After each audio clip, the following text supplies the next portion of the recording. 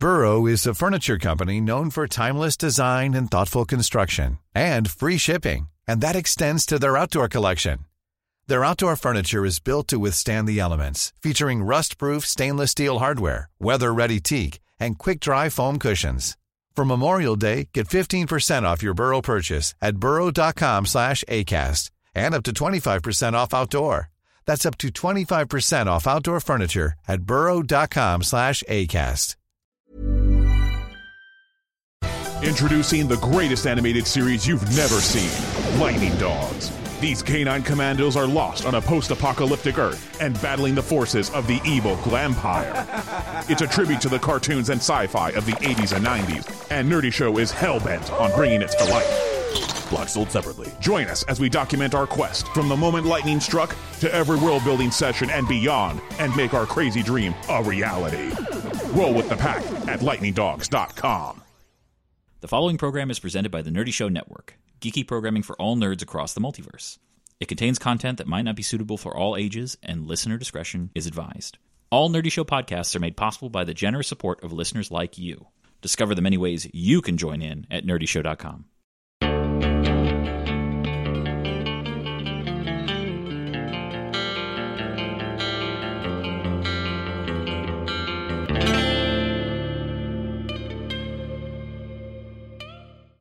You guys want to do a podcast? Let's do a podcast. Oh, yeah.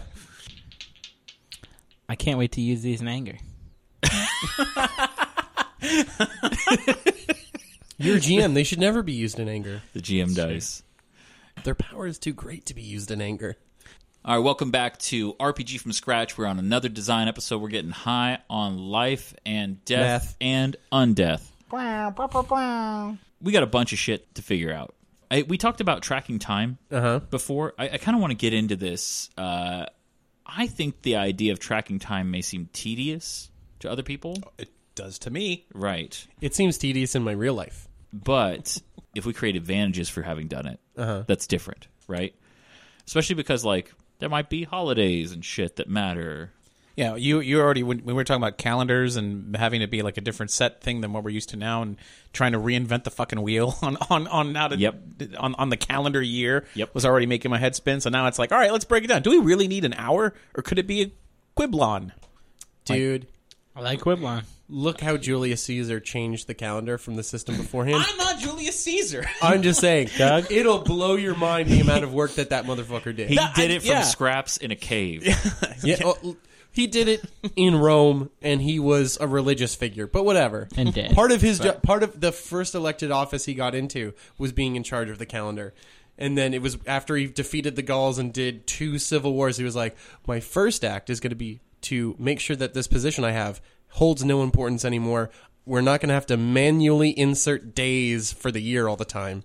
So, okay, well, actually, then another thing I wanted to bring up before we get into that is we should think of our game as a bunch of modular pieces. Like, all the systems are modular. You can add and subtract them. So, for instance, momentum is... You could remove momentum from our game, and mechanically it still works. You just have to find a different method of progression, and you don't necessarily need it to use it for augmentation of your rolls. Or you could just say, if you just say, oh, you can't spend it on a roll, but it still tracks for experience. Right, but so momentum is modular in the sense that you could completely remove it and move to an XP-based system or whatever, a milestone system. Yeah. The combat system could act this way. You could say, instead, if you don't want to get that deep into it, you could just use success mechanics, like number of successes, like the old World of Darkness and stuff. And alchemy, take it or leave it. Like you can completely leave it out of your game. I'll take it, please. And rituals, same. Rituals, crafting. The calendar, I think, is one of those things. But I do think it's important for world building because it creates a sense of history. Mm-hmm. Yeah. That if we follow, will give us a lot of touchstones to keep moving forward, especially when we start talking about crafting. So we've already decided that alchemy works on a cooldown, right? Before you can attempt to do another thing, it'll take however long. I think magic should work that way as well. So I think tracking dates, we should make it as easy as possible.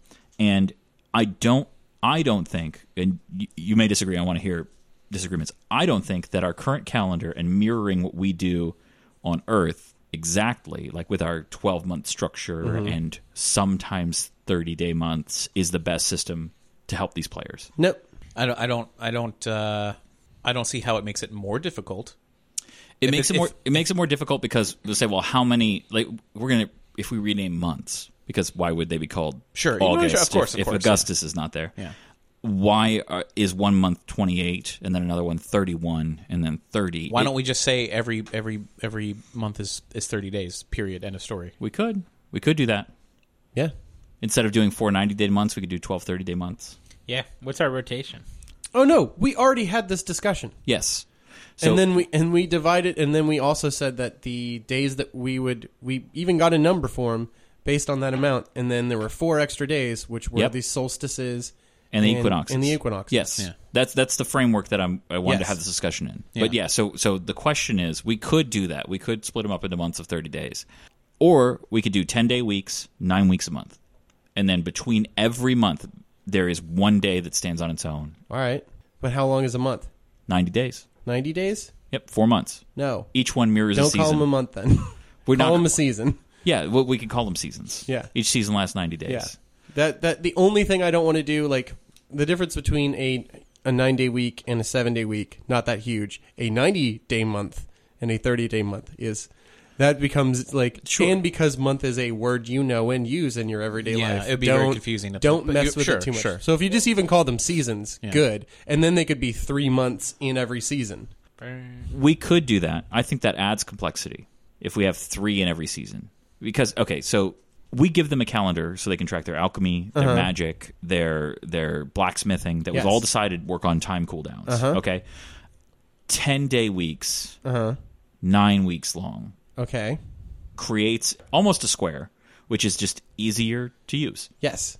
If you have that calendar in there. But also, you Which can we will. Also, subdivide it into months so that if you need to use a smaller fraction, you wouldn't say a number of weeks. You could say month, and everyone around the table will know that a month is 30 days because that totally makes sense to us even now.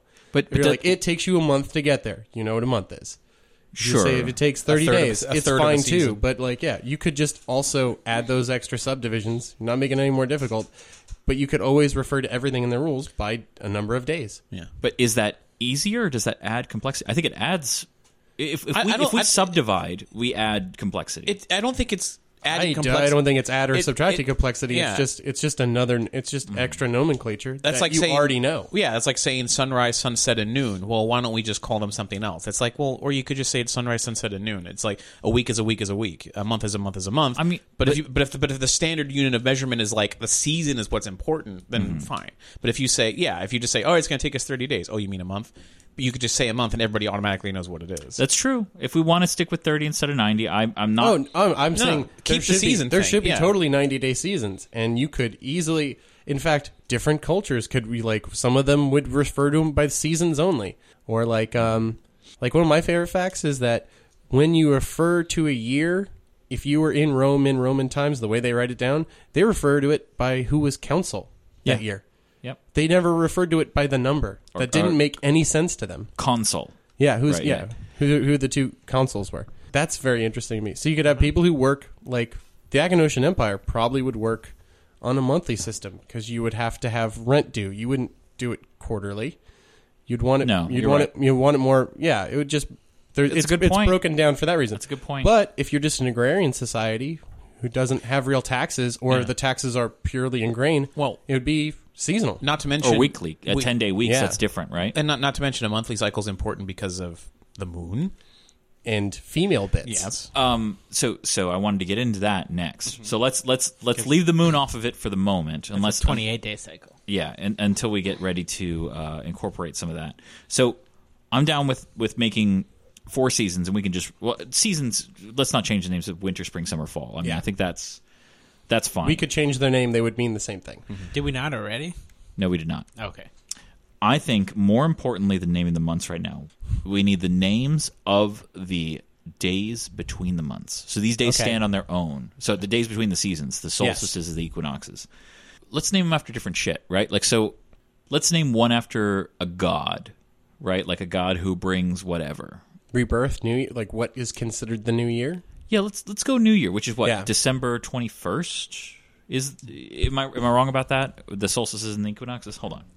I was thinking in terms of if you want to name the solstices and equinox, I'm sure you could do something like first light, last light. It'll be long long day. Yeah, long day, long night. Because if it's the long day of the year, everyone knows what the fuck that means. If you say it's the long night. I want to bring it back to religion as much as possible because it would probably That hold would be the religious. basis for Yeah.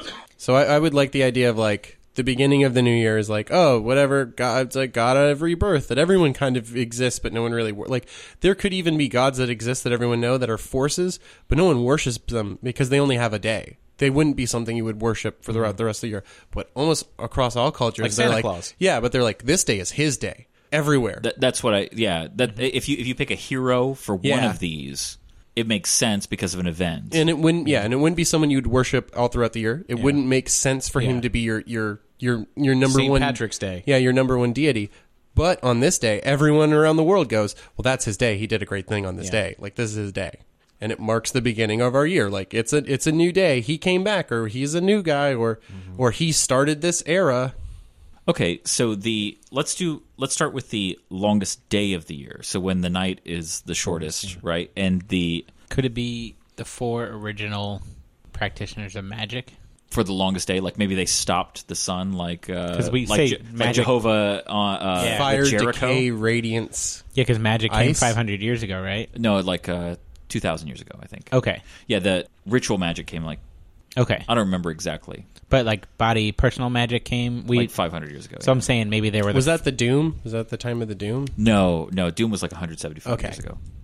So maybe they were the first X-Men, the first class or whatever. So if the longest day was the dude or Fire. or woman who said, "I'm going to like- stop the sun in the sky," Or Fire. like a Have longer Prometheus figure. Yeah. time. Yeah. You know, where it is a god, but I- brought the light. This actually kind of works surprisingly well because it would be the longest day is fire, the shortest day is ice, and then the 2 balanced days are life and death, That could be cool. radiance and decay. That's not bad. I was thinking the longest night we could attribute to the black moon in some way. Certainly, That makes the sense. Esh wouldn't think so. Yeah. Yeah. Well, I think it's fine to mix cultures. That's what I. Yeah. So I didn't preface this. What I want to go with is if we look at our week and why each day, Yes. in reality, is named what it is. We see a mix of cultures. Yeah. Same with our Gregorian calendar.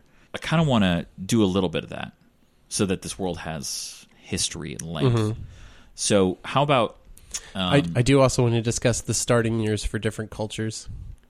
Would be interesting.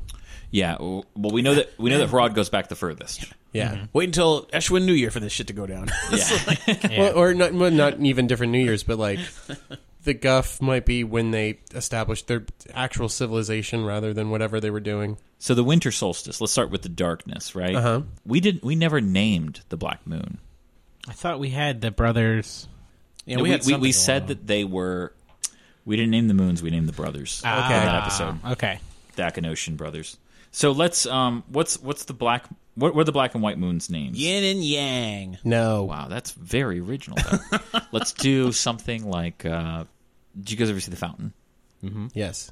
They talk about the Mayan, Incan, right? Incan, not the Mayan. I don't remember. It's Incan or Mayan culture having Xibalba as being this area in the sky. And they didn't know it was a nebula. They didn't understand any of those terms, but that was what they decided where their afterlife was. I think you're thinking Sebulba the pod racer. Yeah. Oh, yeah. They were really into pod racing. Yeah.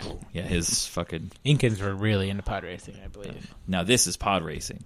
No, this is podcasting. Did anyone see in the Oh. extended version of episode 1 where Odin Mandrell dies, but like in the extended version, his whole family's there? Yeah. What? Come again? I didn't realize that till the last time I watched episode 1. Oh, you mean one of the pod racers that died? yeah, one of the guy who dies in the cave. Uh-huh. One of the deleted scenes that's in the extended version is his family's there. He has 3 kids, and like his wife just got out of the hospital, and I was like, I'm so glad you took this out of the movie. Don't they, like, call Because it out? Yeah. It made it way sadder. They're like, Oh, and his family's George. here. Yeah, it's like, and she just got out of the hospital with their 3rd child, and you're like, I thought that would have killed in the theater. I thought it would have been hilarious. oh no, it's so bad. So how do we feel about Zerusha with an X All right, for the black moon?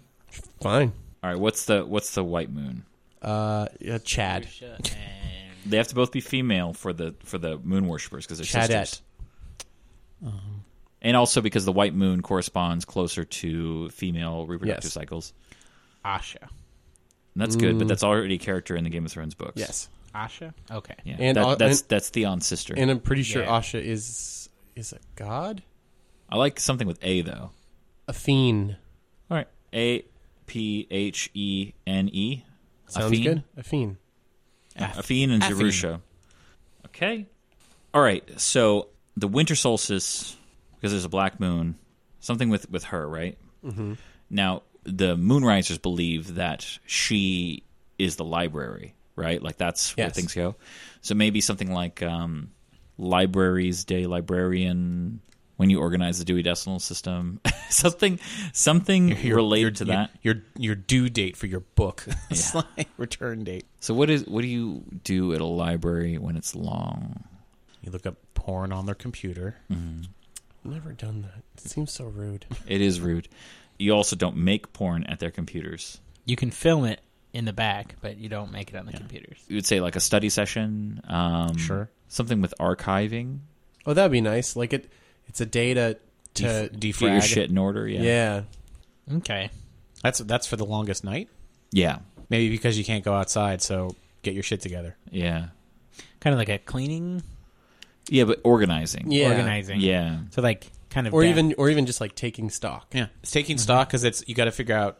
You got to make it. You basically made it through the worst part of the winter. Yeah. If you Well, make it through you're this long you're night. at the halfway point. Yeah. So it's like take stock of what you got, plan ahead, and take notes for when the next season comes around for next year. Maybe the What did settling- you go through? Like it's about being smart about surviving. settling accounts kind of thing. Like Could be yeah. the Jewish holiday, the atonement or whatever. They're just like, we had a problem, now it's over. Yeah.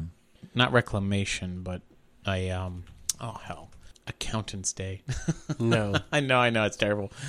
We could say it's like she's watching you. You know, like the evaluation or something like that kind of thing, where she's like making sure she's looking down on you. She's taking her time and going across the sky, so it's like, yeah, everybody clean this place up. It's like it's more correct to be like you can call it Zerusha's inventory, but that's not fun enough. Yeah. No. the idea that the spooky dark moon is going to hang around for a while, so get your shit together because it could be bad if you're caught out in the cold. What about an eye opening? Something like that, like where she's going to be watching you. Evaluation. Rex Manning Day. Ooh. What do you call it when you have an evaluation at work? Exactly what you just said. A work evaluation? Yeah. I thought that would maybe be another fancy 90-day word for it. eval. Yeah, I guess so. What do you call the person? What do you call them going to go do it? Like the path they take. Patrol? Your route? Your That could be cool. Like patrol. Inspection? Inspection's good. I like that. But I was thinking like, so patrol I think is good because it's Audit. like audit. I like audit. I like audit too. So it could be like you could call it black eye audit or something like that. Ooh. See, that sounds spoopy. I like it. The black eye audit. What about the black audit? Just The black audit. Yeah. But it's not something somebody does to you. It's just like, we're preparing for the black audit. like, All right, winter solstice. All right, so summer solstice. By the way, now we're already fucking this up because none of these happen between seasons. million years in the We'll just move the seasons. No, I'm not moving. What are you, crazy? No, I mean, like, we'll just call winter the beginning part of the cold winter. Or I guess, I don't know, we can rename them. Yeah, who gives a whatever. fuck? Nobody really. Just us. Yeah. All right, summer solstice. It's the longest day. Is it attributed to the sun or is it attributed to somebody who brought fire magic? Like, something like that. Somebody who brings light. What's the benefit of the longest day? Cannon's outburst. You can work longer. You know who I think would really appreciate it? The Rod. Yeah. A long day would work well for them. Maybe so the basking. their first king, name it after their first true king. Maybe. Yeah. I like the basking though. Yeah. Yeah. Just you go outside, you just soak up that Yeah. solar energy. You mingle. Yeah. The recharging, the I like the basking. yeah. You just want to And do it- Let's settle. and Let's just do the basking. I imagine it as like the Herod's July 4th. It's the beginning. It marks the day commemorating. That's how we celebrate Yeah, it. it's We the- go outside and we just just hang out. bask. Cook food and chill. And it's the commemoration of the founding of the first Herod dynasty. It's the day we break. So the name the tyranny of first king slaves. and just call it blah blah blah's basking. So they call it the vernal and autumnal equinox. I'm just going to call them the spring and fall. Okay. Because Yeah. Why are you being so fancy? We don't say autumn. I do sometimes. No, you don't. When I'm trying to be fancy. Oh, okay. Okay, so spring equinox, the days are equidistant, or that they're equally long as the nights. I feel like both of these have to be very opposed and should be related to the same thing. These are 2 days of balance Maybe between two things. Two opposed heroes. Yeah, Was the rabbit and the duck? Remember that? yeah. From Liam's campaign. Yes. Well, I don't remember. There was the rabbit and the duck, where there was a great hero. There's a rabbit who was a trickster, and then Oh, I remember. Okay, now I remember. and then Cap as Chucky was saying, "No, I think the duck is the hero of that story." Yeah. Maybe we could do it like that. Like, Yes. I don't want to call it like the happening. Let's do. The quackening. Well, what is do we even have rabbit and ducks anymore?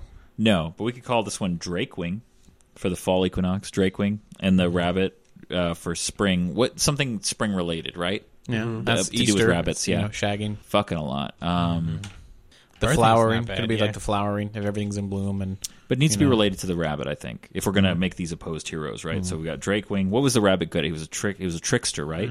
So it could be like an April Fool's, which is spring. You know? Yeah. mischievous but Yeah. full of life. What would Jester. Jack's Jest. Oh, I hate that guy. what was his name? Bugs Bunny. Fuzzy Wuzzy. He was a bear. We could make it. True. We could, instead of bugs, it could be bags, All right. and you can call it false bags. And you just give somebody a bag, and they think it's one thing, and it's something else. I don't know. But it's still pleasant. Like yeah, it's a good humor. like for Agnes's ashes, you walk into town with that bag and say, "Hey, who wants to see what I got in my bag? Who wants to see? Let's pay some money. See what's in the bag." You open up, and it's like, it's a false bag. There's a gross worm in there. Gotcha. Are we cool with false bags? Anybody have? It's like, No. all right, this is the natural evolution that devolves. It started with Kinder eggs, and then it Yeah. goes into the distant future. Exactly. And it's like, what's in the bag? We're going to have the unbagging. All right, thank you all for coming to my What's false in the bag unbagging. bag? I don't know what's in the bag. Let's open up and find out. It's a turd. Okay, that was a bad one. Let's try the next one. I feel the continuity is preserved if you do that. Yeah. It's So we've got smallpox. winter solstice, summer solstice are the black audit and the basking, and then spring equinox, false bags, fall equinox, Drakewing. This is the idea of what's in the bag. It's Right. just it's this whole So April Fool's. I think the Drakewing, the duck hero, the Krex hero that opposed the rabbit, he was probably more classical hero of just straight up action, doing what they do, whereas the rabbit is a trickster. Yeah, you got to have the no nonsense guy fighting the trickster. Yeah, where you do noble shit. Yeah. On Drakewing. Or just prepping for winter. Yeah, well, probably like you tie up loose ends. Yeah. Not in the audit sense but of being like you bury the hatchet between issues and you give gifts probably and anything. I like the idea of you bury hatchets so that if you happen to stumble, like if you're out in winter and it gets bad, you've already buried all your. Get rid of your grudge. Exactly. You've already gotten rid of your grudges. So if you show up, you're like, it's cold out. Can I stay here? They go, yeah, we settled. It's like the end of Njaal's saga. Yeah, we've settled So, everything. Having a holiday that's all about getting rid of grudges or settling feuds is pretty interesting because it's balance. It's restoring a balance before the dark plunge. Well, the whole thing is Before the black audit. We're Yeah. like, did you do your due diligence Yeah. before now? On that day, did you? Yeah. Yeah, on that day, did you? Well, even and the whole thing is the bags present thing is like about being mischievous and kind of tongue in cheek. And this even you if make up for it. Yeah, this is You like took you that being joke like a little too far. Yeah. No, that's great. That's great. And the idea, because like you say, it's if you're during the black audit, you're caught out in the snow. Yeah. You go knocking on someone's door, and it happens to be the person you didn't make up to. They're like, now you come to me during the black audit, seeking my shelter. You'll come to me on my day of the black audit. Shit, You got it an is- electric kettle for Christmas? It takes 3 minutes to get boiling water. Those shit's pretty dope. It is a morning game changer. Damn. I have 2 pieces of bacon and a cup of tea, and it just sets me for the day. Because when I was sick, I started getting into tea, so I was trying different kinds because John and Crystal have a whole bunch of kinds. Like, help yourself to anything you want. And I'm like, you got like 8 different kinds of teas. I'm going to try them all because I don't give a shit. Berries. And the one thing I've realized about all tea, I don't think any of it is potent enough. Like I need like this just tastes like you sneezed in my water with something. Like it's this peppermint tea. I'm like, oh, peppermint. I'm like, there's hardly any peppermint in here. Did you... Irish breakfast tea. Tastes like dirt. It's awesome. Let's name some days. All right. Are we ending Ending it by saying day. day? Yeah. Yeah. Should It's we? a good convention. Let's keep it up. Somebody's day? Are we going more for that convention? Like Thor's day? Yes. Okay. So, well, how about let's just make some sounds and end them with day. Cool. And then we can decide what those sounds mean later. I like it. So how about Gill Day? I almost like the first day just being called first day. It's too many. It's too hard to say. Be like, I'll see you on first day instead of First day of what? How about Fur Day? Fur day. F-I-R? Fear Day? Fear Day. Fear Day. It's just a shortening of first day. It's first day of the week. It's fear day. I like it. Fur if day. Monday was just called fuck. Mondays. Someone's got a case of the fucks. I wish. You could buy it by the case. Okay. And I think have- day 2, let's do Gill Day. Gilday. So Fur Day, Gill Day, Let's do Mups Day. Mups Day. No, that's Too silly. muppety. It's muppety. If it's the middle of the week, maybe like not mid. It's day. not. We're not. That's We're, 5. we're not Yeah. even close to mid. Thups day. Sal day. Oh yeah, because we're doing a 10. I like thing. Sal Day. Sal day. Sal Day. How about like Rids Day? Ridge I Day like sounds that. good, yeah. And then Quatu. Qua 2. Well, the problem with Qua is it makes people think of Yes. 4. Which is Payday sounds nice. Payday, huh? Hey, yeah. we could have an Aki Day, something like that. Well, no, it would be Dyron's Day. Yeah. Let's have the final day be Dyron's Day. I just gotta make it to Dyron's Day. I swear. Look, I know. I didn't settle my debts on what's his face's day on the Duck Day, but before I get to the Black Audit, just wait till Dyron's Yeah. Day. I swear I'm gonna get it to you. That's 180 days from now. Mill day. Actually, 182. All right, yeah. So day 10 is Dyron's Day, but it does kind of sound like Durin's Day. I'm okay with that. Durin's day. Yeah, Durin's Day is the Hobbit. Mill So we got day. Fair Day, Gill Day, Sal Day, Rids Day. Mill day. Like maybe that one's literal, like it's for working because it's middle of the week. I was also just thinking like short of middle, and then you don't want to say midday because that's Yeah. a thing. But also like, hey, Mill day. do your work at the mill today. Yeah. Grind some grist. So what are all the ones we have so far? Third Day, Gill Day, Sal Day, Rids Day, Mill Day, What about Zint's and day? Dyron's Day, which is the 10th. I was gonna say Trust Day, like TRUSS. Truss Day. So a truss is a physical object. Right, but it sounded nice. How about True's Day? Tuesday. It sounds like Tuesday. I'm thinking Zint. Let's expand our. It's like we're gonna go to Ruby alphabetical. Tuesday. How about Tons Day? T-U-N. Tons Day? I like Tons Day. Yeah. We're sticking around the same letters, like Because some of them are too long, or like Yeah. they aren't Strings. a single syllable. Yeah. They aren't easily syllabic. I'm with you though, Max. Yeah. We haven't used a G. Yeah, we did. thought We we used did. Gill Day. Yeah, Gill Day. in. We have 10 letters, so it's tougher. Yeah. That's the Wait, problem. what, Zim's Day or No. Fuck off with your Z shit. Jan. Yawns day. Yawn's Day. Instead of yawn, how about your? Your day. nah. Like Y-E-R. Yours Day. Yours Day. It sounds like Your your day. day. No, though. I- Yeah. No, I think if you add the S, it's no longer like your Yours. day. But yours, day. I don't like it with the S. Yin? like kids Yin's insulting each Day? other. Yin Day. Gig. Yin day. Gig. Yin day. I like. Yin Day? Yin Day. it Hyundai. is. Hyundai. We'll do Hyundai. That'll be next. So Yin Day. Yep. Yin Day, It's Hyundai. day 7. Val day. We haven't used O, and we're on the 8th. Alms. Ohms Day.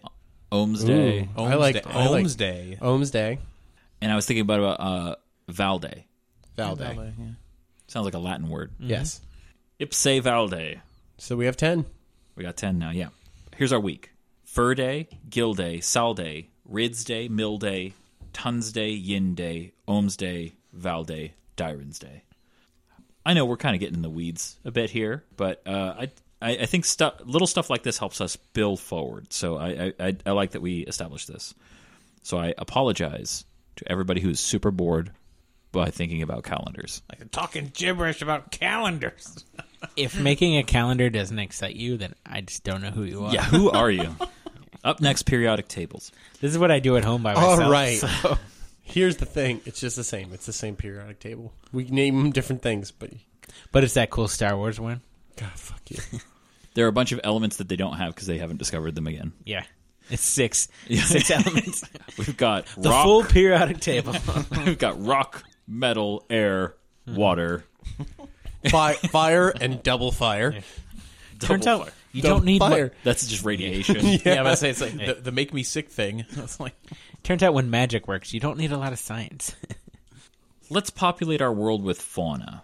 All right. All right, so we've done some of this already. In the beasts of burden category, we've got dillos and we've got those lizards that I never named, right? That pull carts and probably plow fields and whatever. Beasts of burden. Yeah, beasts of burden.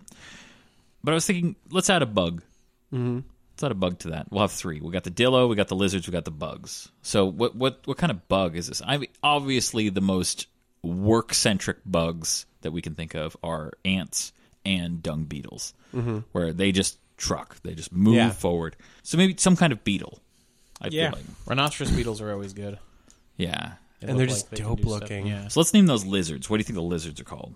I said they were kind of like thorny devils, right? Like they're desert Garsh. centric. Garsh. Done. What about Colloquial called thorny devils. Mm-hmm. Oh, you got a thorny devil there. Yeah. He was looking more pissed off than a guff riding a garsh, I tell you what. God, I don't know why, but I love that. Don't give me no garsh, you guff. You got a garsh look about you. God, like that's good. Don't no, like it's solid. Oh, he's as playful as a dillo. He's hanging out. He's as calm as a dillo in a mud bath, I'll tell you that right I now. love that. Yeah. Calm as a dillo in a fine mist. All right, what about the beetles? Renatra fusca would be cool too, the water bugs. The ones that walk under the surface. Yeah, but you wouldn't You couldn't write plow that a shit. field with it I was thinking or for pull a cart. Right. water culture, you could. Yeah, that could be cool. I'm just trying to think of like underground. They're being like, okay, you dig, Yeah. and you'll get a treat. You know, you pull this thing, you'll get a treat. The rhinoceros beetle, because if you saddled a rhinoceros beetle that was really big, you'd feel pretty safe on that thing. But They you'd might be look like somebody riding a cow, so it'd be strange. But with all the man like on a or like a buffalo. rhino, with the Yeah. horn up front, you know, like you. Well, could- but it needs to. So the horn on front actually harms the idea, unless we think of it's much shorter and it's used for digging or plowing or something like that, right? So something almost like rhinoceros length instead of rhinoceros beetle, when it's this giant thing sticking off their face. yeah. Could almost be like a siege creature that you just. I like ants. How about skicked? We'll call them skicked. Cool. All right. All right, skicked, and they look like a large beetle. If somebody wants to draw art, they can. With the work ethic of an ant. They love treats more so than the dillos. And I was thinking tortoises for whatever. We have Gelt. the giant tortoises too, right? The big Tarrasque-sized tortoises. Mm-hmm. Yeah. Let's leave tortoises off of Beast of Burden. Use them for other shit later. So, okay, at least for now. So, we've got the dillos are armadillos, the garsh are thorny devils, and the skicked are large beetles. Mm-hmm. Let's get into mounts. I'm with Doug on his idea. What was it? I don't even know if it was originally my idea. Dogs. But yeah, dogs. Riding dogs? Yeah, Mm-hmm. like canids. Doesn't have to literally be, but you less know, wolfy, more doggy. Yeah. a little bit, yeah, because they're domesticated. You Yeah. know? And like the idea. Oh, 'cause- what if they're like giant basset hounds? I'm thinking like, Because they're like known for how well they track. yeah. Yeah, They can Or- always or like find their way home. bloodhounds. Yeah, Yeah. I was thinking, what are the racing dogs? greyhounds. Greyhounds or Greyhounds. whippets. Greyhound. Yeah. Just big greyhounds. Well, we like, can make it. This is a million billion years Yeah. in the future. We can make it any type of mixed Yeah. thing that we want. But 4 marshals riding giant basset hounds. Giant bloodhounds. Yeah, bloodhounds. That makes sense. They would be like all because like they'd if have you're- tons of skin. If you had a horse that could do all the things a dog could do, It'd be the most amazing yeah, animal. it would be the 100%. most amazing thing in the world. So Horses are the worst. Agreed. I know we're going to lose some listeners here, but yeah, yeah. if you had a horse-sized dog that you could pet, have it fetch shit for you. So wait, so every horse in a Disney movie yes. Yes, except better because it's a dog. because it's also fluffy. Yeah. Yeah. So what is a hound that's like a bloodhound? I imagine maybe you can't see its eyes. You know what? Saint Bernard Ooh, might well, be here's better. the thing. We yeah. can have different breeds of dogs for different areas. Are Sure. there traditional mount? I mean, there's different breeds Yeah. of horses. Yeah. You know, so Yeah, it's- but they all look very similar. They do. They look But- more similar but you could have than dogs do. Bloodhounds, greyhounds. But if you just do Yeah. a modern day breed that is just scale sized up, that's not interesting as much. Yeah, But- I think if we think along the terms of Saint Bernard, where Big dogs. it kind of is good in all climates, I would- right? Yeah. But also, I just like the idea of a big grey, because a big greyhound would just be a fun horse looking Yeah. thing. Yeah, but you can't take it anywhere. Their skin's so thin, like you could race them, but that's probably Yeah, But, like, but there's a their- million years their in the skin- future. Do whatever you want. Their skin's so thin, you put a jacket on them. They ask how they look. You're always like, you look amazing. Well, you that look could be a amazing. nobility thing. Like, The riding. nobility is Ride because they don't care. And Yeah. they look regal. Well, Yeah. they race them. Like, Yeah. So you think like difference between an Arabian and a Clydesdale, you know, like, Exactly. well, granted, it's way smaller than between a Saint Bernard and a Greyhound. Mm-hmm. But, so I was thinking something along the lines of Saint Bernard where they're known for their tracking capability because we're thinking marshals, right? Like, Yeah. what would be the most common workhorse dog that you'd pick? It'd probably be a Labrador, right? Like something like an that. Australian Shepherd or something. Australian Definitely. Shepherd, too smart almost. Yeah, like let's go with Australian Shepherd because they're fluffy, they're fun, they've got cool patterns on their Yeah, and then you could do like mastiffs, like my old dog Moose. Was that Cane Corso? Yeah, I think love it was dope. So we got these giant canids. Think that the cruise control version of this is Australian Shepherd. It's smart. It can obey complex commands like modern dogs. And it's reasonably fast, but can't keep up with other stuff. Right? Yeah. But it's more of a like human versus cheetah kind of thing. Yeah. So Long distance. So let's think. I'm trying to think of just a sound. Nid. Nid. They're just nids. It makes me think of Tyranids. The nids are coming. The yip yips. The bow wows. Yippers. Barkers. How about like something like Barunga? Is that too tribal? Yeah. So the Japanese, do you know what they say? They write that dogs say. It's wan, W-A-N. They say wan wan wan. Just to make the internet happy, we'll just call them Doges. I kind of like the idea of something like Bruce, but like then I was like Brucilio, and I was like, oh, brucellosis is a disease. Bruchia? Yeah, like Or that. Brochia, something like that. Brochia's fine. Brochia over my knee. Let's do Bruchia because it's like, hey, I bought this mount. It's so expensive. It broke you. Damn But also, near- you just damn be near like, broke you. nice Brookie you got there. Let's call them Brookies. Or Brooks. Yeah. Brookie. The full name is Brookie. Because you could say horse or horsey. yeah. There's a Brook or a Brookie. There's the proper term is Bruchia, Yeah, and if okay. someone was very proper, they'd be Bruchia. But also like, oh, it's a Brookie. Oh, it's your Brook. Gotta go feed my brook. Hold on. Yeah. If you don't like that, change it. God damn it, Max. Stop introducing the Chaos. fact that people can do what they want Yes. into this game. All right, Bruchia or the canids. Let's do... Okay, what's next? I mean, bugs are an obvious choice. What would the birds ride on the land? Ooh. Right, that's a weird one. Snakes? No. It just looks. It would look like goofy. it would look like the Mexican just- flag. Yeah, it just looks goofy. And the reason I sold Max on the dogs was I said, could you picture anything funnier than a bug man riding a dog? But yeah, what would a Crex want to ride? And I don't know. I think snake is fun. Snake is They're- fun, but all right, well, let's think of climate. Their whole motion dogs are- is dumb for writing. Dogs are good. Man, What's I the name love, of that I lizard love, that runs on the water? that's a frilled lizard. That goofy. I believe it's called the frilled lizard, right? yeah, the one that likes the Dilophosaurus. Yeah, it runs on two legs, but upright. Yeah. Instead of like a Dilophosaurus. Yeah. So kind of like a Deinonychus. tauntaun, but like You see a lot of YouTube videos of people that are in the side of the road in the desert, and they're like, "Look, we found one!" And as soon as it runs about at like you, an- they're like, "Fuck it!" And they just run away because What about like an antelope? ooh. That could be cool, like a stag or an elk or something. Pronghorns. So American pronghorns are the fastest animals in America. I believe that's true, the fastest land animals, because in the Pleistocene epoch, we had a cheetah in America that they were running away from. Nothing can catch up with them right now. So we call them antelopes, but they're not antelopes. They're pronghorns or American antelopes. So the Crex ride the pronghorns. They're lighter too, so Yeah. that's something. I do kind of like the idea of somebody riding an ostrich, but I feel like the Crex would get offended. Yeah. I don't know. That's been done. I feel like flightless birds. I mean, have been done. Liam had a good point during the break. He's Chocobos. like, Yeah. because if humans could ride other primates, they probably would. Oh, we would. We Like- totally would. Like, if you could saddle a gorilla, would you? The silverback is almost, his back's almost flat, man. Yeah. If I could Yeah. ride that thing galloping I'm through the saying woods. I'm saying we'd do it if we could. Can you We imagine wouldn't care. traffic?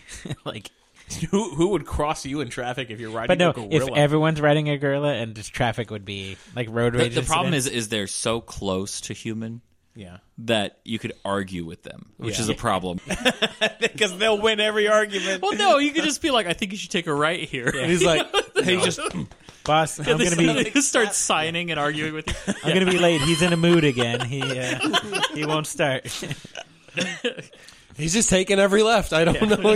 He wants to go somewhere. I just don't know where. There's a kitten on the side of the road. We had to stop for 30 minutes. Yeah. It's a traffic, like 8 miles, because like a kitten. He wouldn't even a bunch of gorilla, like everybody has to get off their gorilla because they're all like hopping over each other's backs to stare at a kitten and go.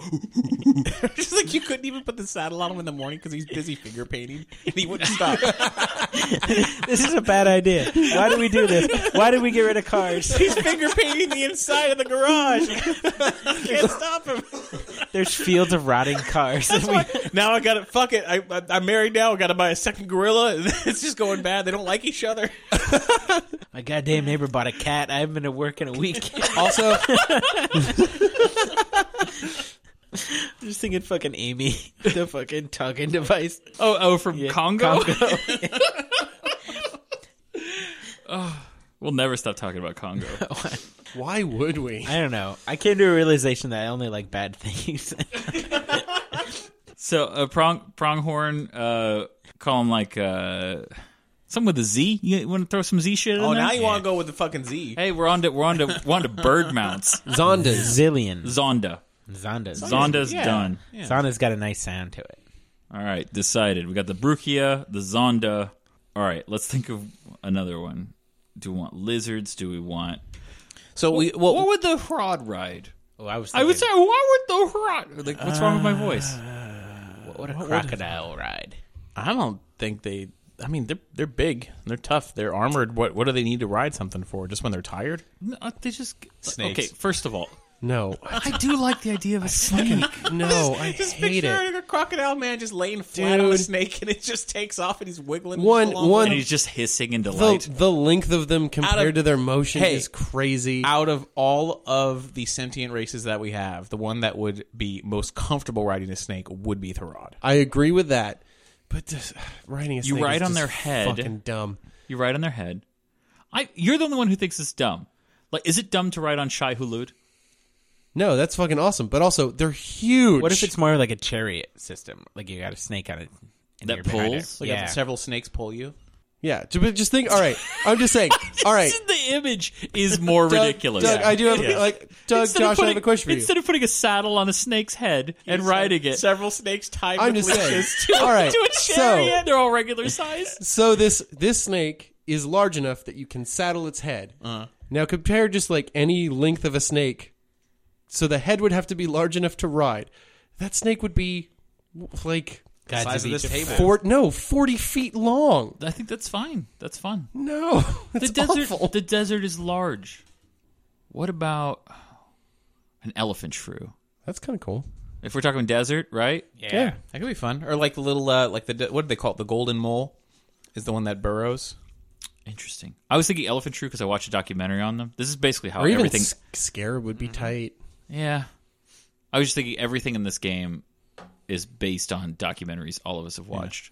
The elephant shrew does that. What does that howl at night? Just Yeah, like but they also out. create lanes.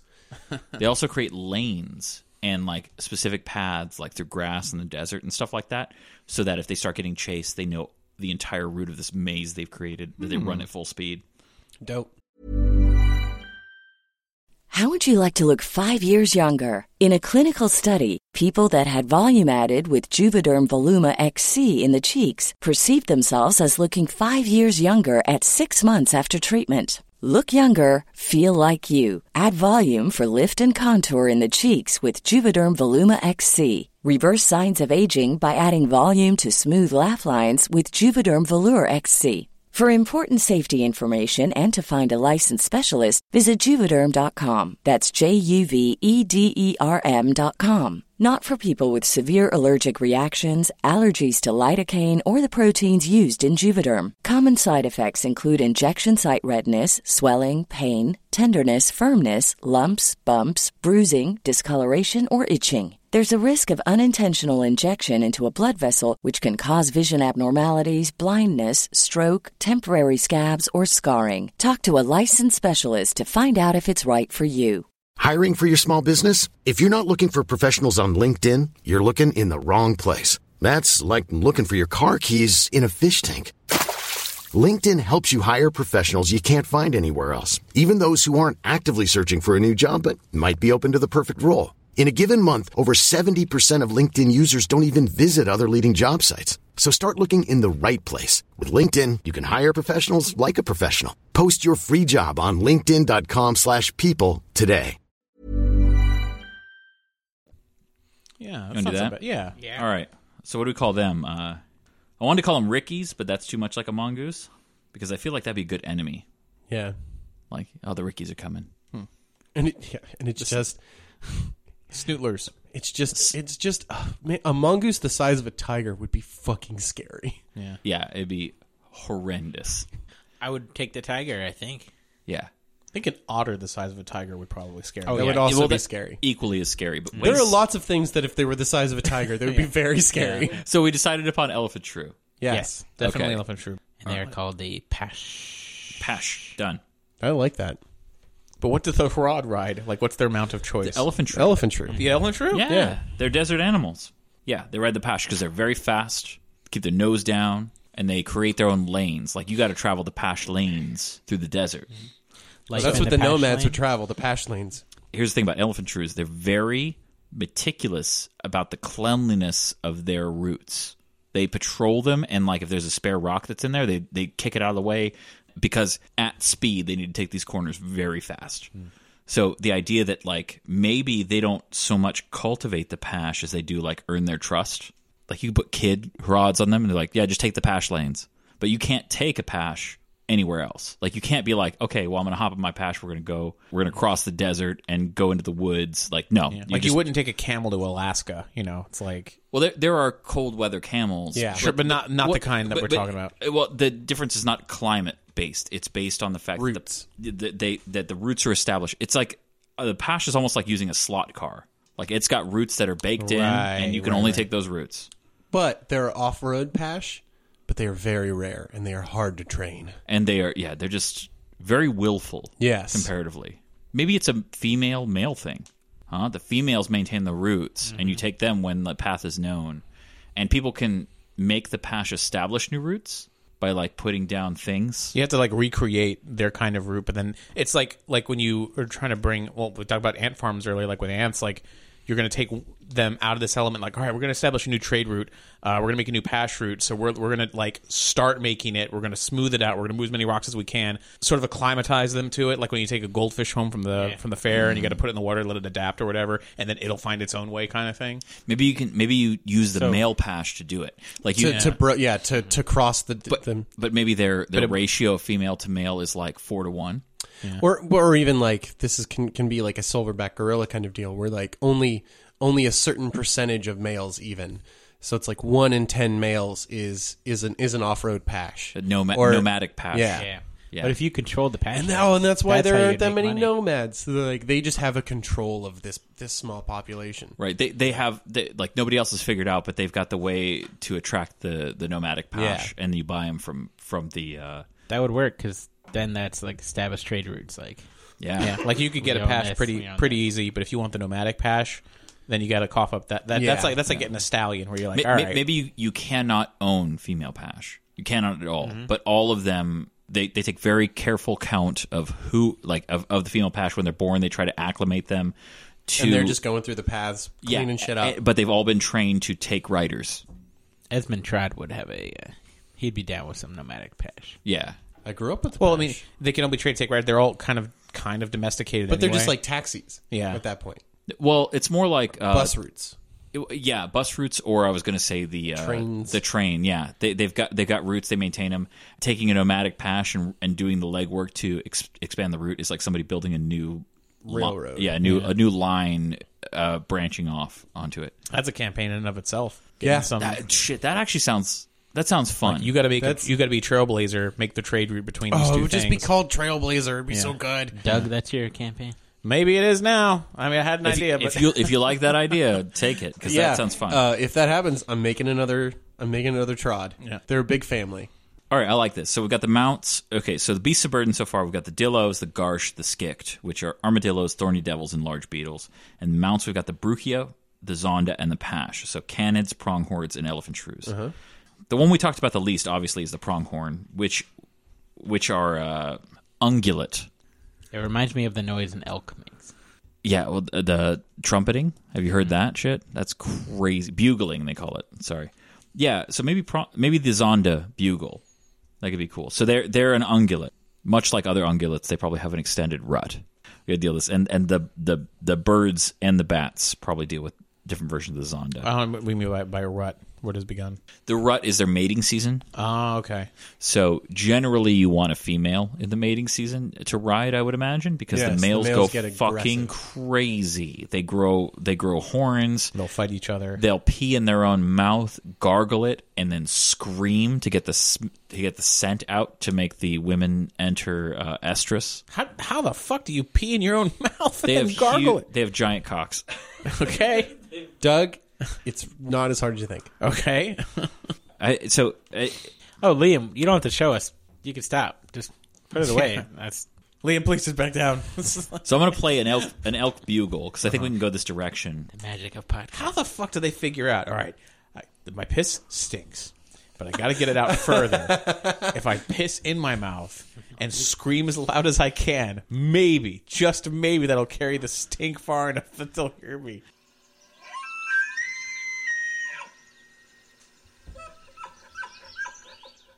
We could go kind of that direction with focus on the majesty of the majesty of the Zonda. Your Majesty. There could be entire.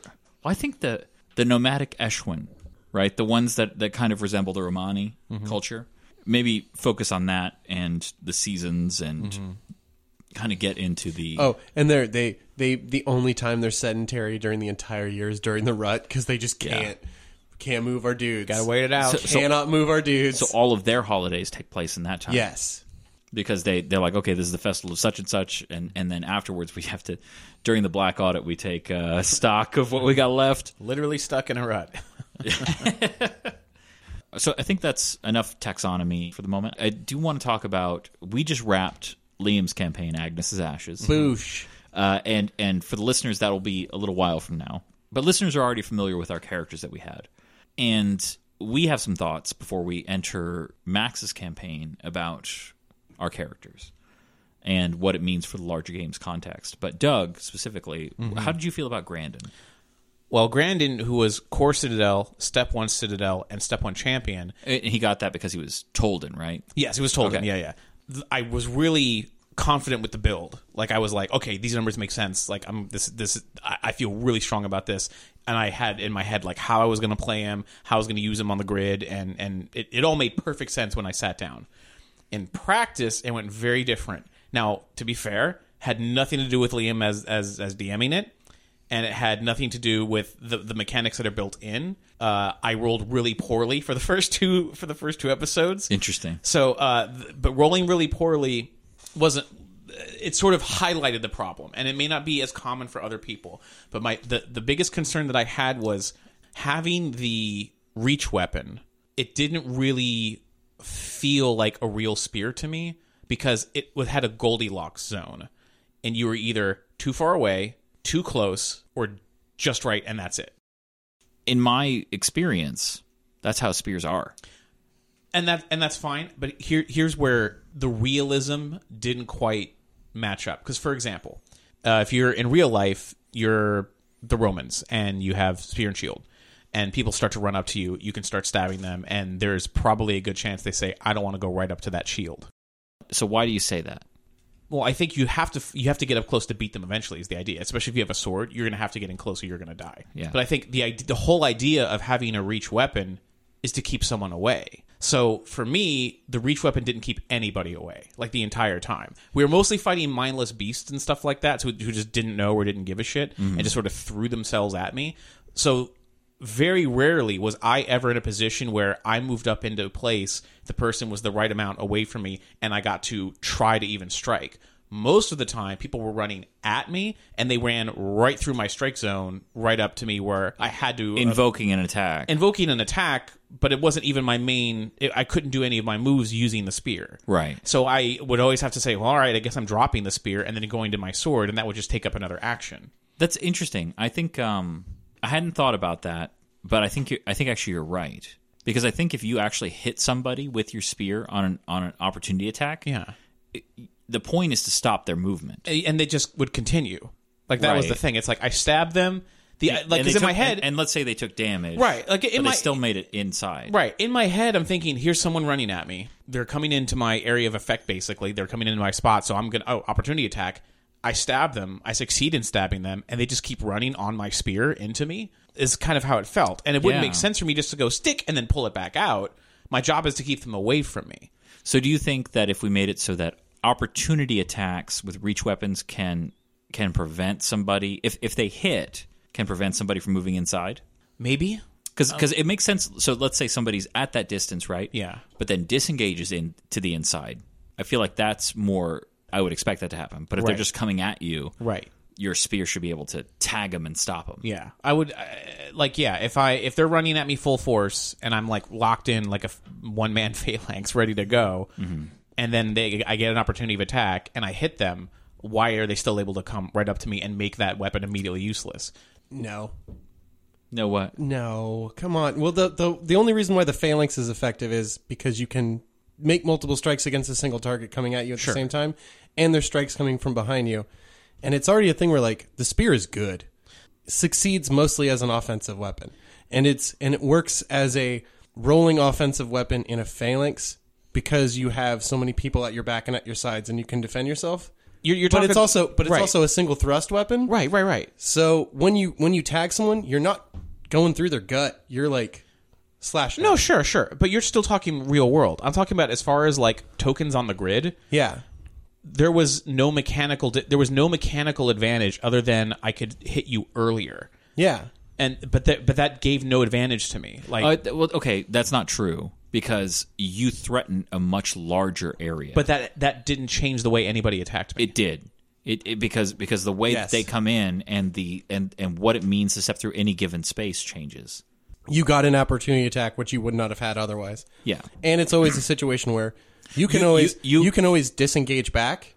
They have to incur an attack of opportunity unless they disengage again to get. Yeah, so the reason why it's not true, Doug, is if you had just used your sword instead of a reach weapon, you would have gotten 0 opportunity attacks instead of a ton every time somebody moved through that space. Because entering the space that is adjacent to you does not provoke. Moving through a space that you threaten to get close to you invokes. And like I said, I did roll so poorly for most of it that it didn't matter. Like when someone, I had an opportunity attack and I just whiffed it. Then but that's just the dice. That's not the mechanics of it. But for me, it just got to a point where I was like, man, I am whiffing a lot.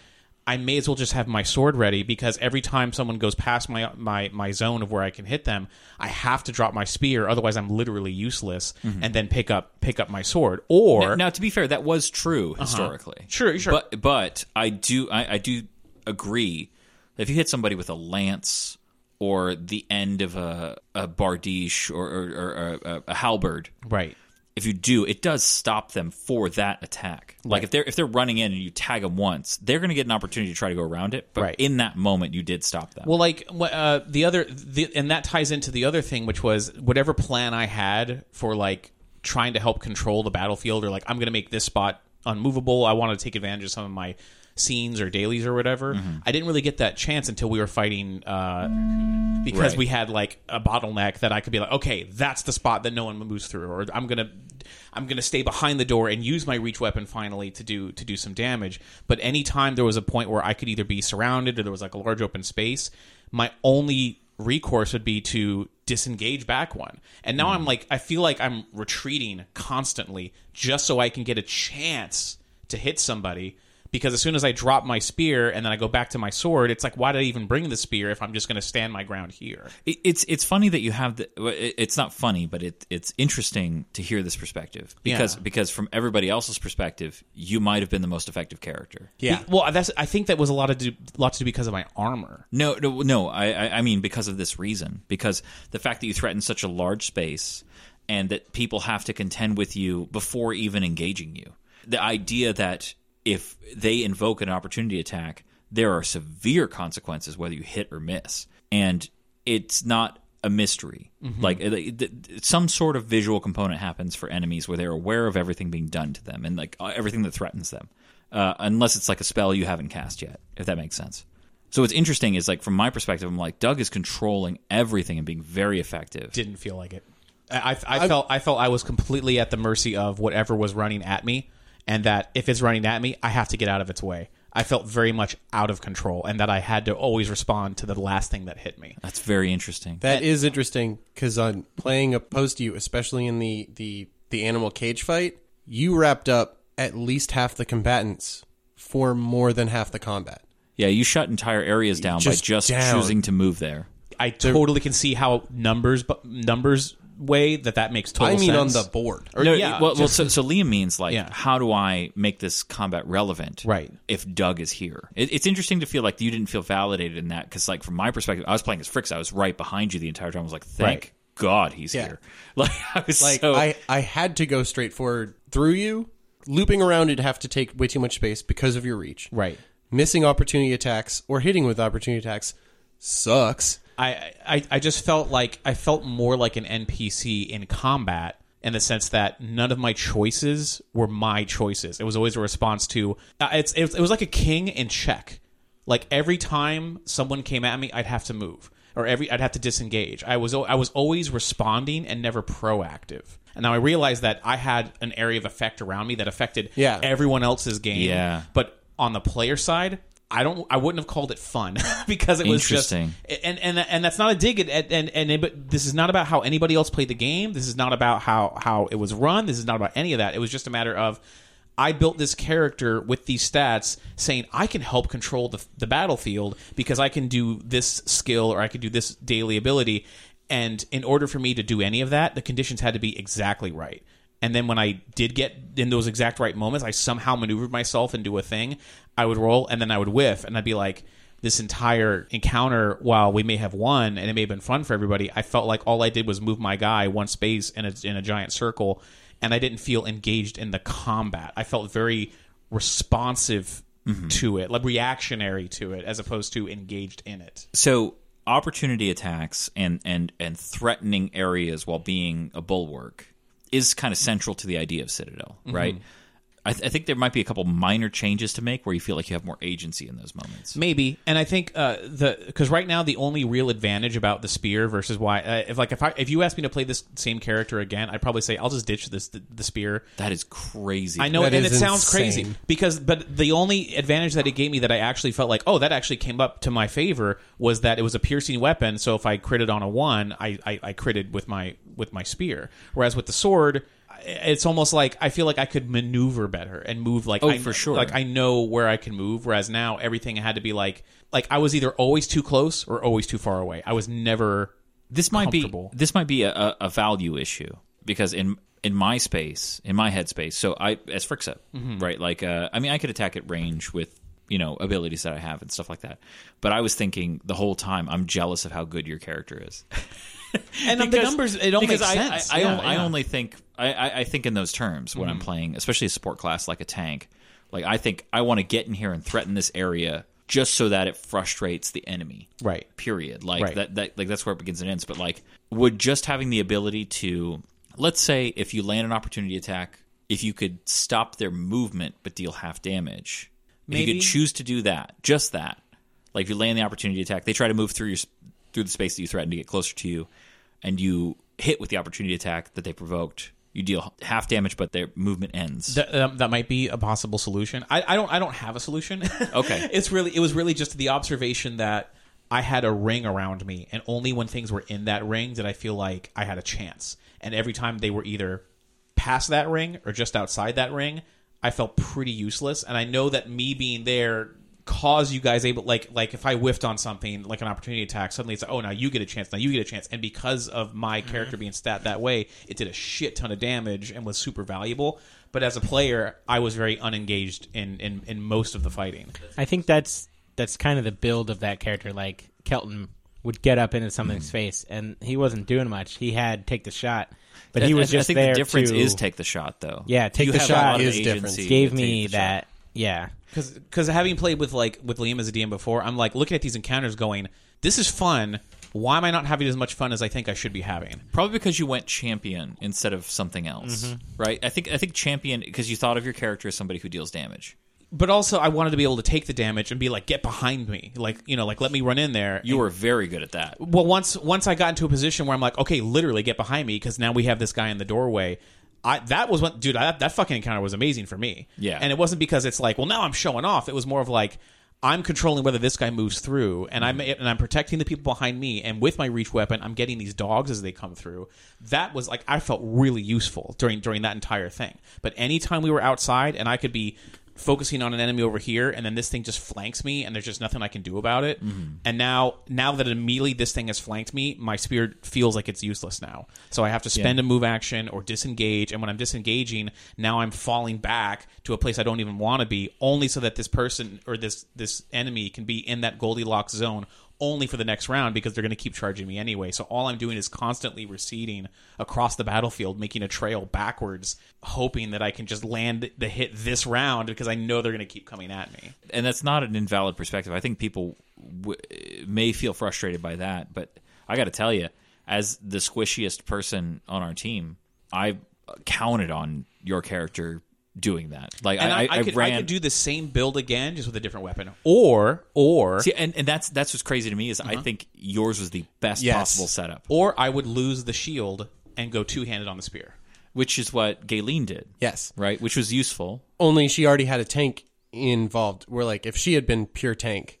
Well, she was Krex core Citadel step 1 champion, because the damage on my spear, if I'm doing the spear one-handed, it's the same damage as a sword. Correct. So at that point, I'm like, well, if you're up in my face and I need to drop this thing, I may as well just stick with a sword. But if I drop my shield and went two-handed on the spear, I can do way more damage. Yeah, but you lose 2 armor, which it might be worth it. I mean, in that case, only on the opposite side of the numbers, and just the amount of tangle you were, the fact that you were literally a shield is. I mean, I can see that's super valuable and super. I can from every other perspective. I almost just think this is a play style that you don't enjoy, because what you're describing, what you're describing, the reactionary tactics, the having to give ground to save your allies. That's what I think of Citadel when I think of a defensive character. When I think of we were trying to build. Sure, that's it. But then why do I even have?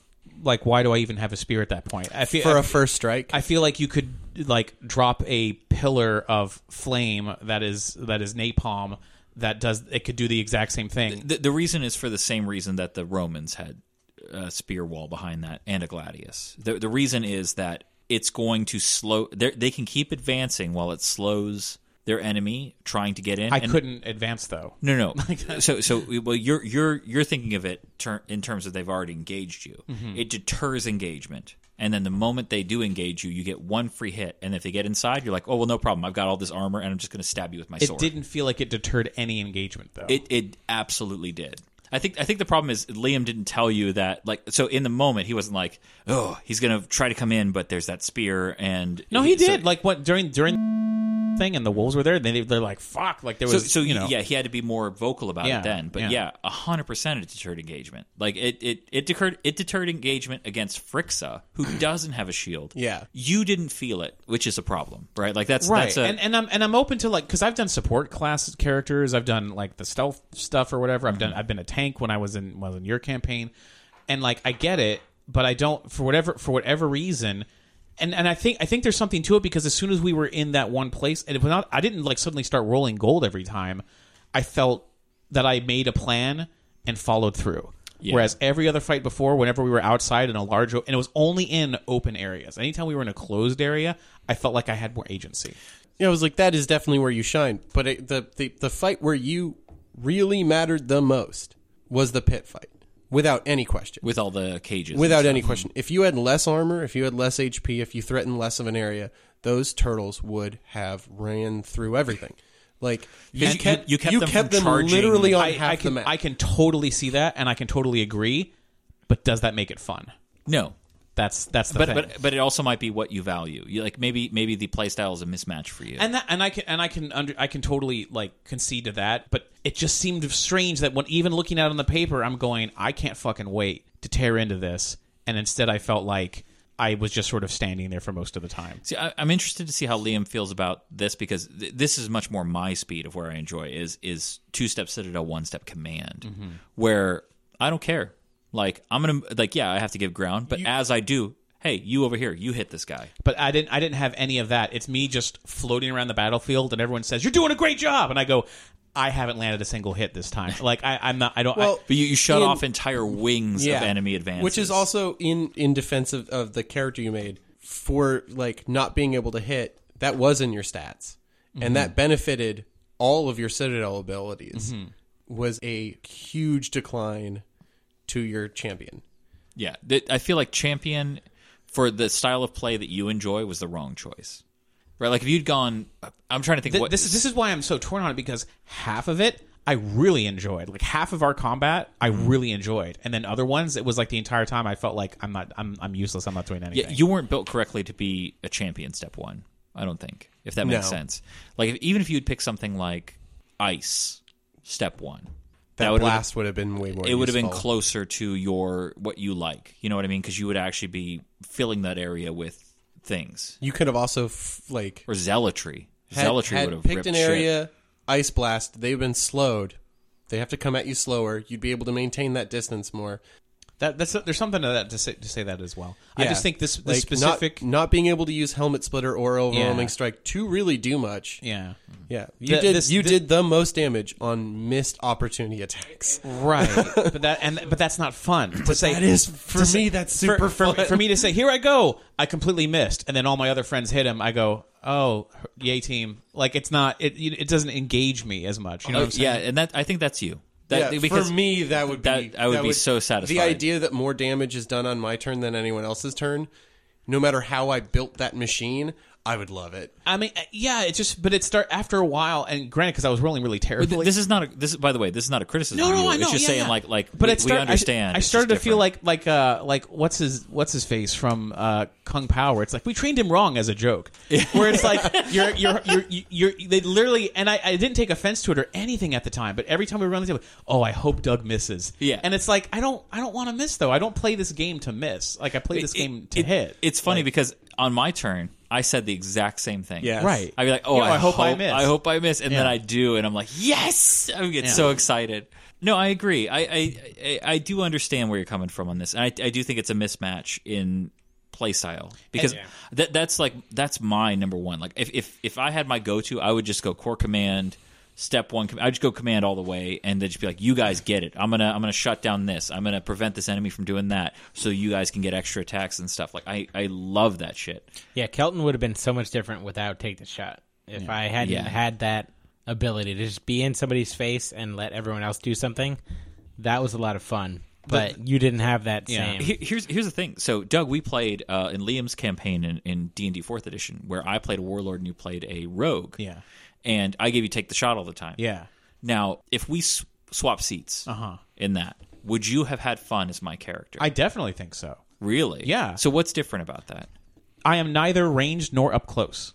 I am this weird middle ground where I'm not effective too close, I'm not effective far away, and if I miss my one shot, that's it. So that was, by the way, that was true of my warlord. I used a reach weapon. It was the same problem. But I don't have the ability to tell someone to take the shot, or at least not with the build that I made. Right. Like I don't have the ability to control anything or anybody else. All I got is my spear. At least not in a way that you value. I suppose. Or that you find fun. But that's why I'm so torn on what is it? Is it me? Because I don't think it's the build, because everything makes sense number wise.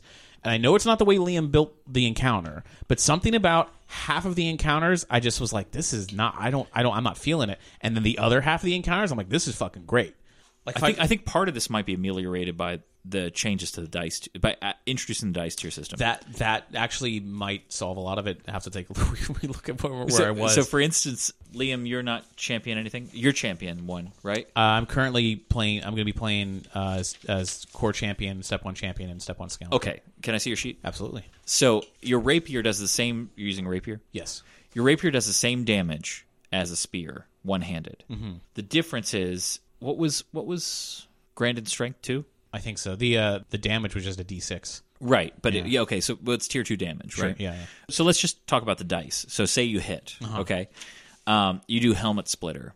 Which I couldn't with a spear, but... Right. It increases your dice tier by 25, I believe. So the difference is, if you do helmet splitter, it tripled your damage before, right? Which is 3d6 plus 3, right? If that's the strength, yeah. Yeah. So 3d6 plus 3. All right. In the new dice tier system, Helmet Splitter with your one-handed spear would have done 2d12 plus a d8. That may make the difference, so that when you finally do hit with that does seem to be something. I think it's even a conversation of, if you're going Core Citadel, Step 1 Citadel, if you're thinking about damage, you're playing the wrong character. You're automatically setting yourself up to be dissatisfied. Mm-hmm. And then the combination of what I had, which was the Champion Citadel mix. It's like Champion had a lot of aggressive stuff for me to use, extremely aggressive. But if I'm Core Citadel, then you know what I'm saying? It's like what? Then who am I? You know, am I the guy who takes the hits and lays back, or am I the guy that uses the Champion like calling out my target? Yeah, because that would have been useless for me. You know.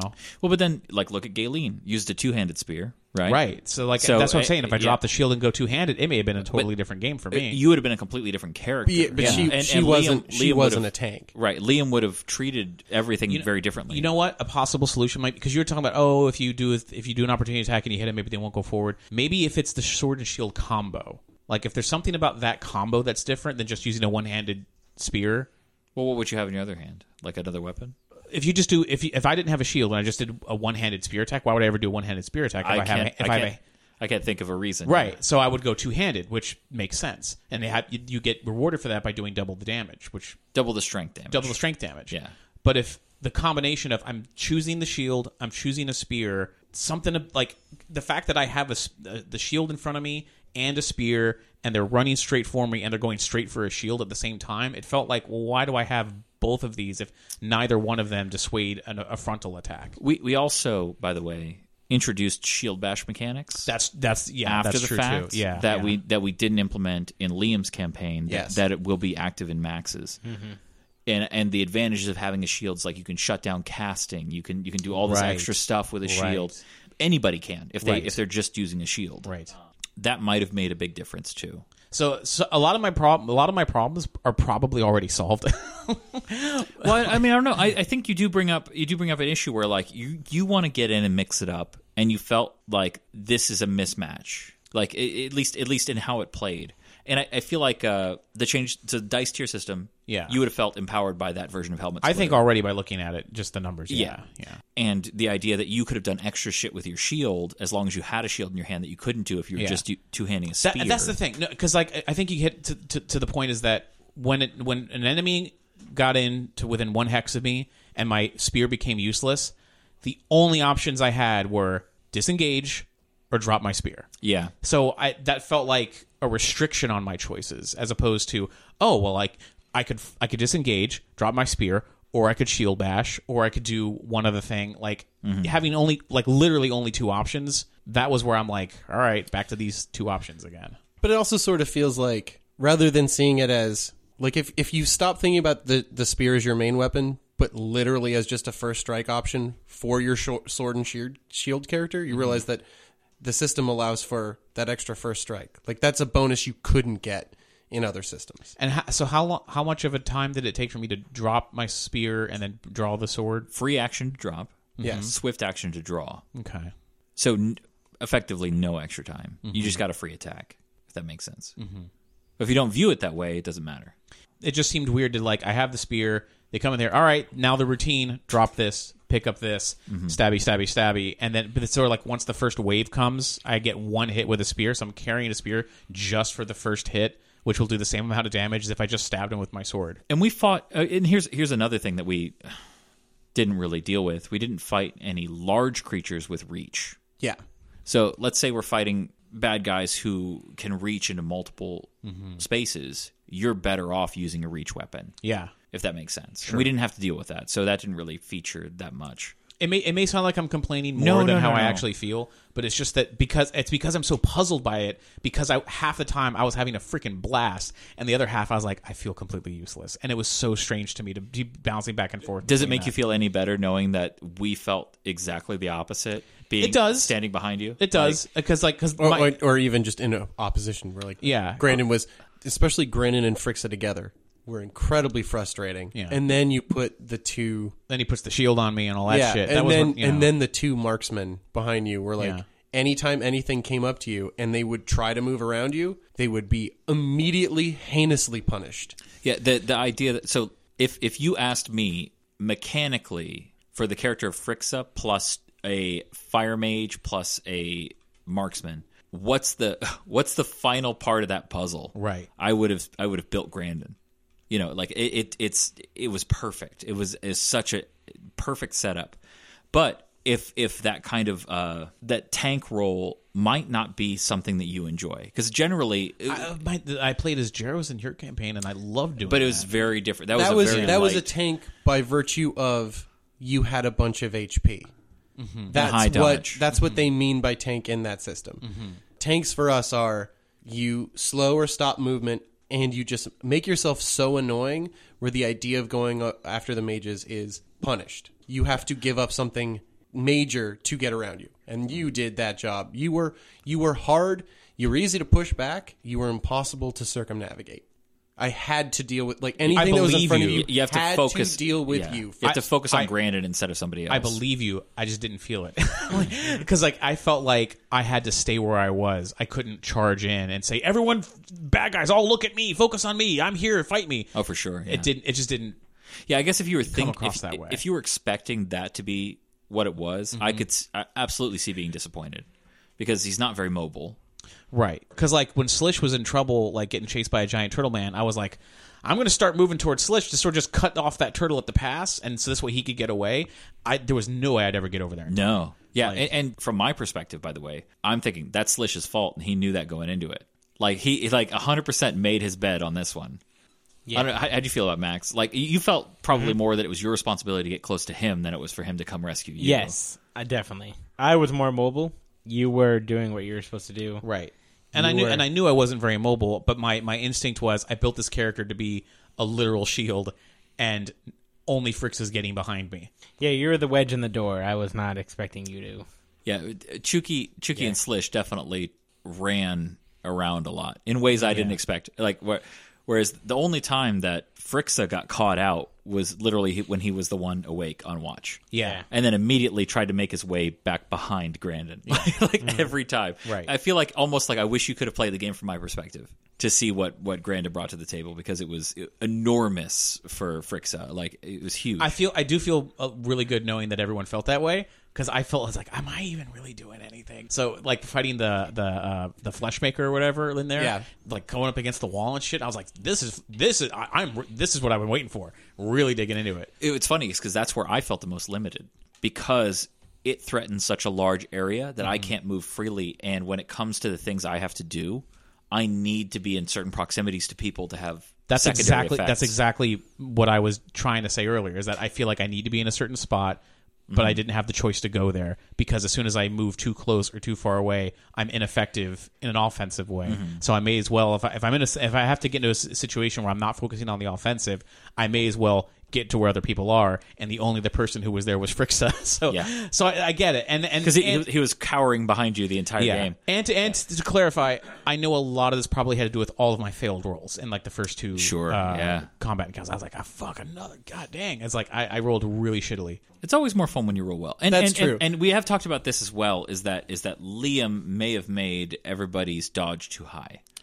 Especially at the beginning, yeah. Yeah, that's something we went into on the design episodes, where we talked about what is your table average, now. What is your average chance to hit, and what should it be to make things difficult. And that's just a GM thing. You have to play around with your party, because it's just that once when I kept failing my rolls, that's when the things that bothered me started to surface. But as soon as I was in a position inside where it's okay, now I'm hitting this guy, those things went back down again. Oh, the first time you landed in the fight, the first time you landed that strike, I can't remember the name, but that blocks off a space. Yes, no, that was game changer. I was like, here's where we win immediately. Yeah. And that's where Liam was like, God damn. Yeah, I was so pissed. That was the best, because I remember having to open up that door, and that's when it's just all right, the boss is clearly in here, and I'm like, why go into his area? So think about this now from Chuki and Slish's perspective, the two range characters. They have to shoot through cover to hit the enemy, because we are blocking the shot. Right. They didn't give a shit. They were like, great, I'll stand back here and be safe and take a -4 to every roll. I don't care. This is great. and they missed a lot as a result, but you'd take it. It was worth it. We still won. This can go on as many rounds as we need. Like, just keep shooting him. And that's where I felt like I was the immovable object, but I chose to be there. Yeah. And then I kept him at bay as opposed to being flanked. I could be flanked so easily that whatever plan I had of like, you shall not pass this corridor. Mm-hmm. But if a trapdoor opened and I got flanked on that side, then it's like, I guess I gotta move, and now he can come right on in. Yeah. Or you could draw your sword and just sit. The more I'm thinking about it, I mean, we know Citadel, the primary focus of like, it's the reason why we switched. It's one of the primary reasons we switched to Hex instead of the square grid. Right. Is that how do you make tanks work? Yeah. Like, how do you allow them to control an area? And I do think it is by shutting down movement. Really, like that's how you do it. Well, I chose it for that one perk because I knew if I had a reach weapon and I can shut down any square within or any hex within my reach, I'm like, damn, we're gonna this is gonna fucking rock. But when I was outside, it's like I actually tried it in one of them. I don't remember which encounter it was, but I remember I was like, I'm gonna shut down that one, and they just went completely around it because we're outside and it just didn't matter. Well, I mean, but that would be true no matter what. Exactly. So I'm like, oh, well, we're outside, so I guess it doesn't really matter. But even in that situation, they have to take an extra step or an extra 2 steps. Sure. And I think the thing you aren't enjoying is your existence complicates every you are immediately reactionary. That is true. That is something that we probably do have to work with. But also on the other side, everyone else is also completely reactionary to you because you warp the game. Like, you're a black hole. Right. Yeah. If we make it so that all opportunity attack, so any opportunity attack provoked by movement, you can choose to deal half damage and stop the movement. Yes. Anybody can do this. And the fact that Citadel gets, by the way, something you didn't take advantage of, +2 to all opportunity attacks. Yeah. I did for the first half. Yeah. And then afterwards, like, oh, fuck, I'm forgetting to do that. So I started to do it after that. But yeah. So that plus unlimited opportunity attacks for being core Citadel, I feel like those things might be the thing that makes you feel like, yeah, you ain't getting like by. if someone's running to go, get Slish over there. And if they got enough room to get all the way around, well, fine. Yeah, sure. But if you're going to cross through a threatened hex, and I stick you for an opportunity attack, and you just keep running like nothing ever stopped you, then it's like, well, at least creatures that are your size. Yeah, like if you're a giant thing, then sure. Yeah. You're not gonna your poke isn't gonna stop it. A size above, I think, is a good. Yeah, a large creature just be like, ow. But to make that a Citadel perk sounds like I'd be like, I feel like I would have had more options then because it's like no, I'm saying make it any opportunity attack provoked by movement. You can choose to deal half damage to stop the movement. It's not specific to any path. That's just the truth of opportunity attacks, just like shield bashes. Because the only person who would choose to do that is Citadel. Really, any damage dealer would immediately choose damage. Yeah. That's what I had to think. No, it's useful. I mean, for sure. I'm surprised to hear that because the rest of us were so glowing review of Grandin. Like, just I literally built my character in Max's game because I was like, man, I want to check out armor. The armor was fantastic. Frustrating. That was my one bit of solace throughout the entire thing. Was like, oh fuck, it's too close now. I got to fall back, and I'm feeling really limited here. And then I'd be gently reminded every time. You'd be like, does this number hit, Doug? And I would go, actually, yeah, that hits. You'd be like, great, this much damage. And I go, oh, okay, no big deal. And you'd be like, son of a bitch, I hate you. Like, no matter what, you couldn't ruffle my feathers. And I'm sad that you never got to step 2 Citadel. Oh my god! Because you get overrun. Yeah. Which is if somebody hits you and doesn't attack that doesn't touch your hit points, you immediately get an opportunity. Oh god damn it, that would have been amazing. Yeah, it's so good. I would have felt so good. Yeah, it's a great. I feel like that's how we build Citadel. Because you take shielding first, how do we work with that? It says, I forgot the exact language, but it's the idea of like with shielding and armor. Damn. If it doesn't get through either of them, you get an opportunity attack. And how does Shield Bash work now? Shield Bash is you can use it as an opportunity attack, and if you hit somebody with your shield, you do no damage. But you can, if somebody's casting, you can hit them, and it will stop whatever they're casting, which is enormous. It's insane. But it doesn't do any movement, or doesn't do any... Does it cancel movement? Well, usually they're not going to be moving. So if you could do an opportunity attack and cancel their movement as part of opportunity attacks, you don't need your shield bash to do that. Well, if the shield... You could only bash them if they're literally adjacent to you. Yes. So unless someone's running adjacent past me, there'd be no way to shield bash them? Well, think about this. You run up in a caster's face, and you got a shield equipped. And they're like, I'm going to cast this daily spell that's enormous. And you just, bap. Well, with my and it's expended. But my speed wasn't very because of the armor and stuff. The chance of me like running across a field to stop somebody didn't seem. Not in the campaign we played. Yeah, but that is something that will come up a lot because you could also be is it like, step 3 that you no longer get the movement? Yeah, 6. All right. Oh, damn. All right. Yeah, there's an answer for everything, I guess. Citadel gets every step of Citadel is step 4 is pretty heraldry. fucking Yeah, good. yeah. Like Citadel is no joke. But yeah, so step 1 and core are literally just I am an island. Fuck off. So as it was built, I said if I was going to play it as I built it before, I would probably change like maybe the main weapon stay or whatever. But with the adjustments that we've already talked about, like with the weapon damage being different and everything else, I would do it again exactly as I built it just to see how different it is. Because I think that even those minor changes would help me feel like I have. When in those low moments when I felt like I had no options, I know now I have at least 2 more options. Party composition also would have changed immediately because you had no other melee fighter. Yeah. Like no core melee fighter. Yeah. Sticking to you. That's very true. And too. that also completely changes because the thing is, someone could have gotten directly in your face, and if you had a champion scoundrel next to you, you wouldn't have to hit the guy in your face. Yeah. That guy's dead. Yeah. That guy is dead. That's an excellent point. So here's I want to get your feelings on this based on the experience that you've had. So we actually had it wrong on the order of what when Citadel gets what. So step 2 Citadel, you get armored dodge, where if you're using a shield and heavy armor, you get +1 to your dodge.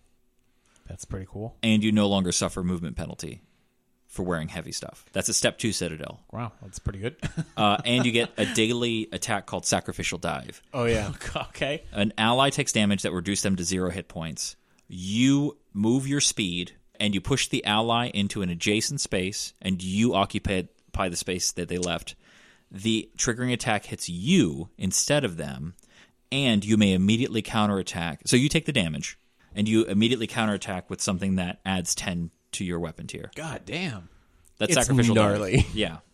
I'm just gonna go course Citadel, just Dude, to get straight those Citadel, levels, like, straight Citadel It should be good. works right? works real. sounds incredible. So that's step With 2. heraldry, it's disgusting. Step 3 is when you get overrun, where you get an attack against anything that doesn't get through your shielding and armor.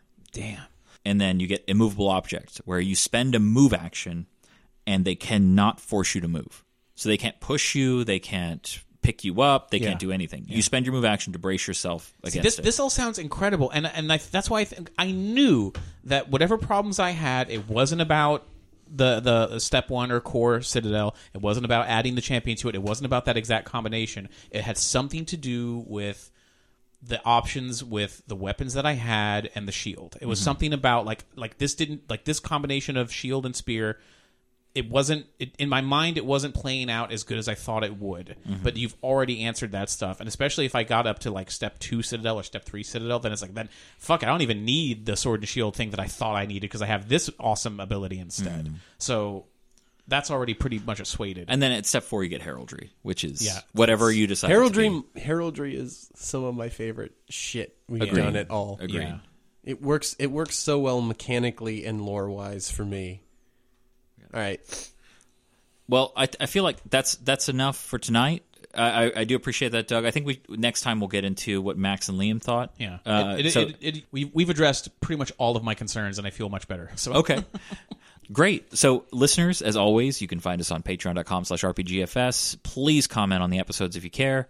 And becoming a patron has tons of perks that are really useful, including getting the rule books, listening to everything that gets cut from the episodes that's interesting, and being able to create your own custom NPCs that are going to make it into the big city that I'm creating for the continuation of Echoes of the Star Crypt. Ooh. It's going to be fun. So far, it's looking really good. Additionally, if you want to interact with us directly, Patreon is the best way to do it. We all can comment on it that way, and it's we don't have to deal with Facebook destroying our democracy and everything. Our republic, thank you very much. Our democratic republic. Additionally, we are on Facebook.com/RPGFS. You can find us on Twitter at Homebrew Hombres. you can also find us on Instagram at RPG from Scratch, but that's all one word. So thank you everybody for listening, and until next time, stay safe, stand watch, and get a full rest.